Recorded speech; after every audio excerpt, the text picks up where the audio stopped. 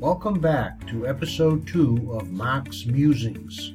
I'm Mark, and I'll be narrating this podcast, which is hosted on WCTV.org in Wilmington, Massachusetts. You can subscribe to the podcast by going to WCTV.org/podcast and click on Mark's Musings and then click on subscribe. You will then be sent notifications when new episodes are available. In this episode, I will be describing some of my writing routine first and then read a few chapters from my book, Escape North. You can get my book on Amazon.com or Kindle.com in ebook or paperback version and read along with me. I'll be right back. Daily Writing Routine, Session 1. My daily writing is sporadic, but I try to write at least a few hours a week. Some say it should be 8 hours. I have a variety of hobbies and activities and try to gear them all to my writing interests and use the ideas in short stories. They say you write best what you know best. So in the next few minutes, I'll try to share with you some of my activities and show you how they may help my writing experience. I volunteer at the local senior center and serve on the commission that helps plan all the events for the center and the senior membership.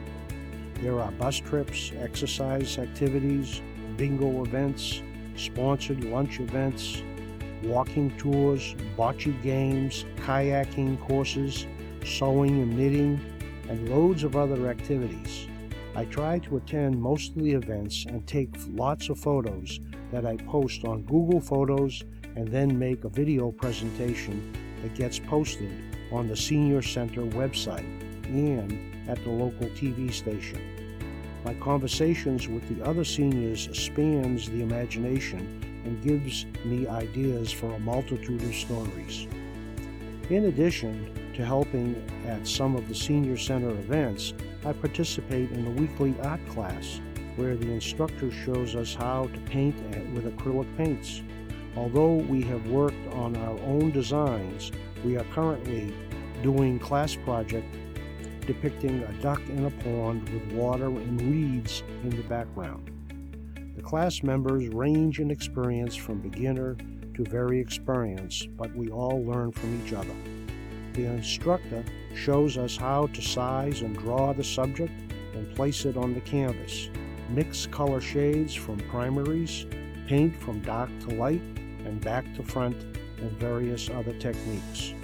The painting class has helped me greatly, not only with learning about painting, but also learning how art can be used when writing a short story or novel. The main character might be a beginner or a famous art restorer working on the Sistine Chapel. My other volunteer work is at the local TV station, WCTV.org in Wilmington, Mass. As a volunteer, they have taught me how to use the studio cameras and the field cameras. I have been sent out with a camera to shoot a parade or a sports event or political rally. I then come back to the station and edit the video with computer software and produce a show that appears on local TV. Recently, I have learned how to create a podcast, and I am now involved with making my own podcast about my writing life. One thing always leads to another. In my spare time, I try to read other authors and learn from their variety of styles. I also belong to a local writers group which meets periodically and we critique each other's work. When I have created a decent story, I'll publish it on Wattpad.com or even self-publish on Kindle.com. Next time, I'll talk about my writing research. See you soon.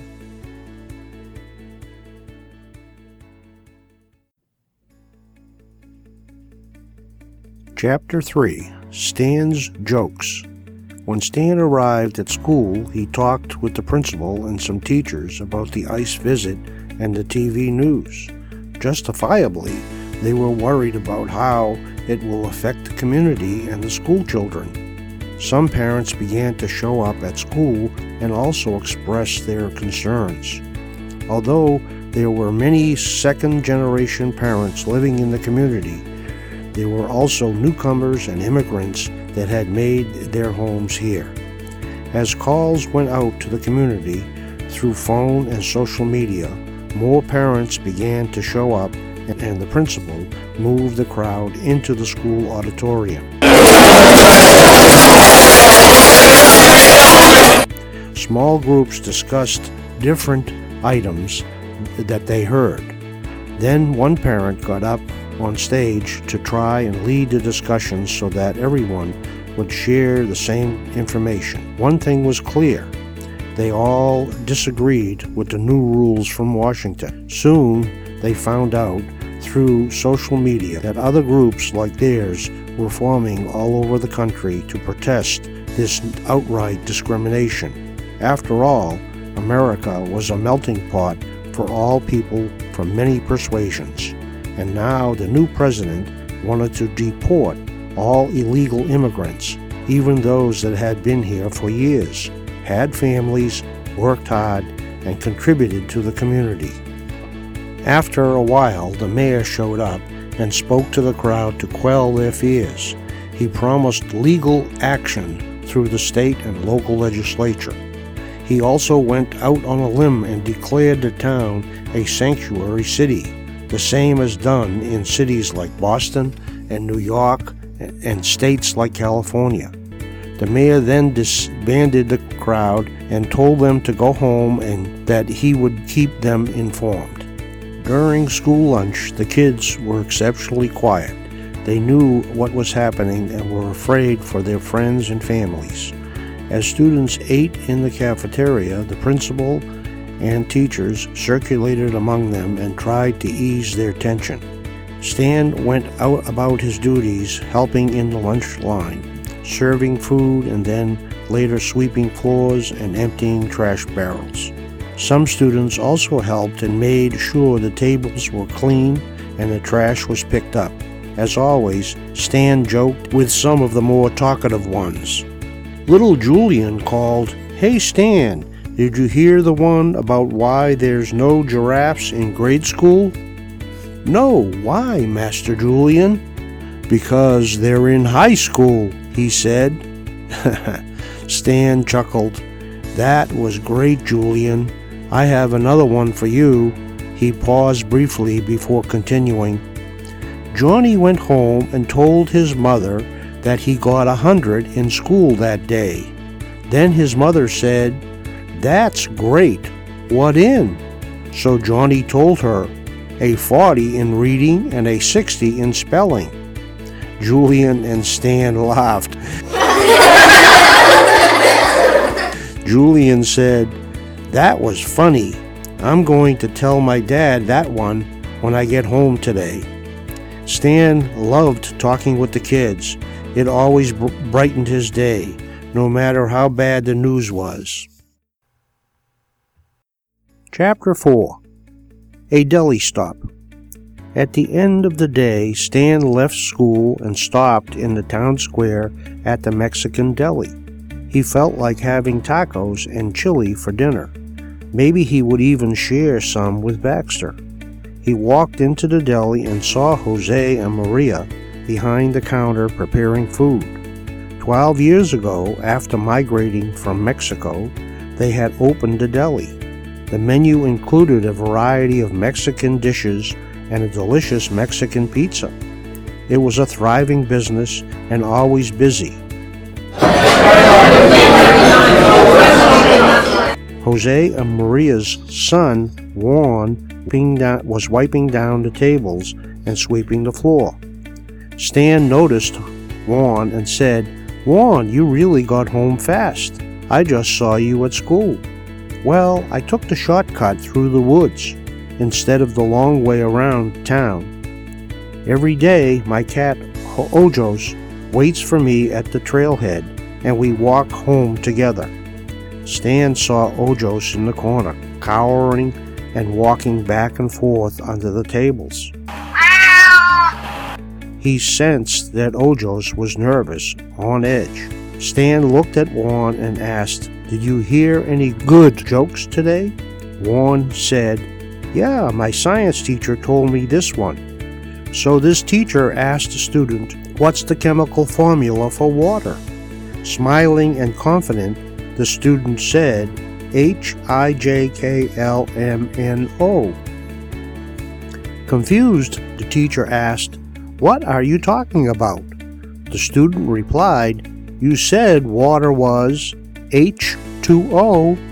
Stan said, "That's really funny." Stan noticed his food was ready. He collected it and moved to the cash register and paid Maria. He then asked Jose if he could speak to him privately outside.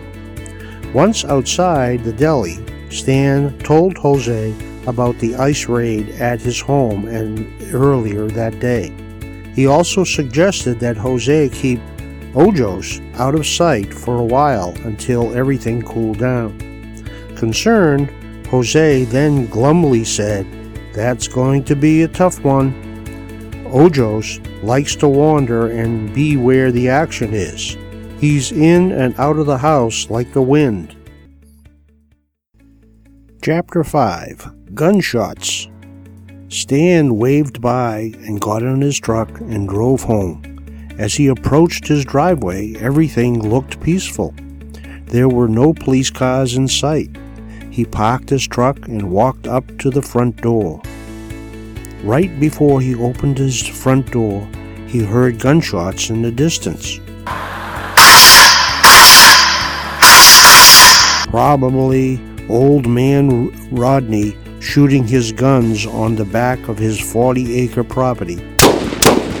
Of course, that was normal up here in the woods. Most people had guns and were avid hunters.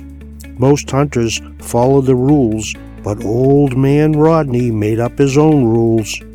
Stan unlocked his door, walked through the doorway, and saw Baxter pacing the floor. That was not normal. Baxter was usually sprawled out sleeping near the sliding glass door, basking in the afternoon sun. As Stan closed the door, he took a whiff and shouted, "Baxter, what did you do?" Oi, boy, pew-wee! "Your little box stinks to the high heaven. It smells like jalapeno peppers. Did you have Ojos in here today? I know how much he likes Mexican food mixed with his kibbles." Baxter hung his head low and started meowing. It was a serenade that continued for 5 minutes. Ignoring Baxter's mournful singing, Stan took the litter box outside and dumped it in the garbage barrel with a gallon of disinfectant.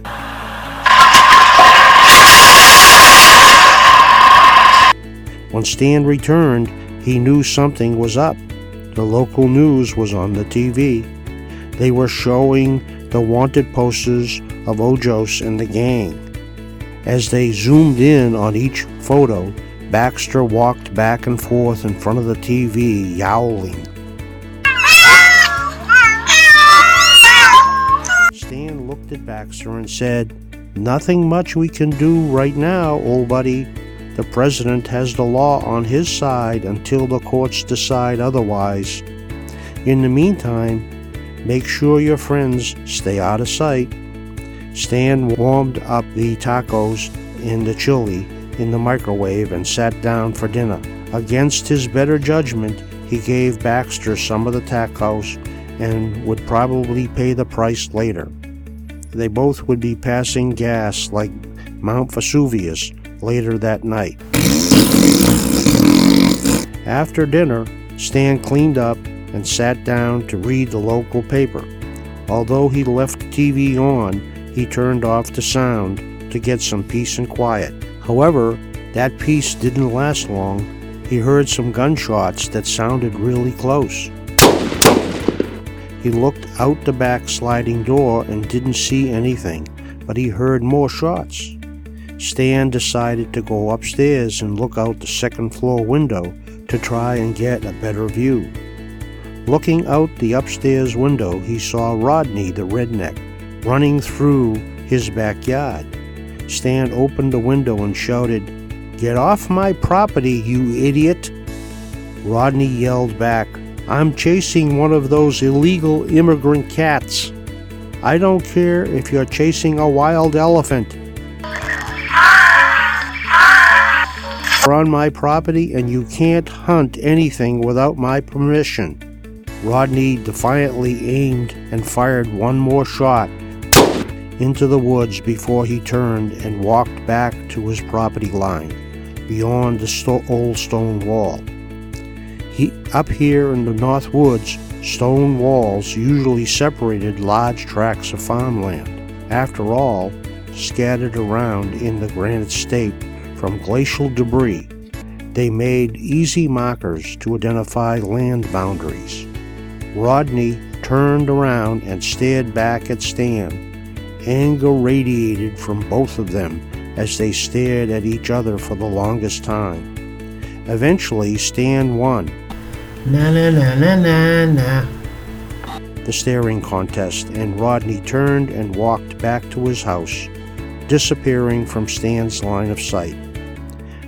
Distrusting the old scoundrel, Stan ran downstairs and went out on his deck to check that Rodney wouldn't circle back.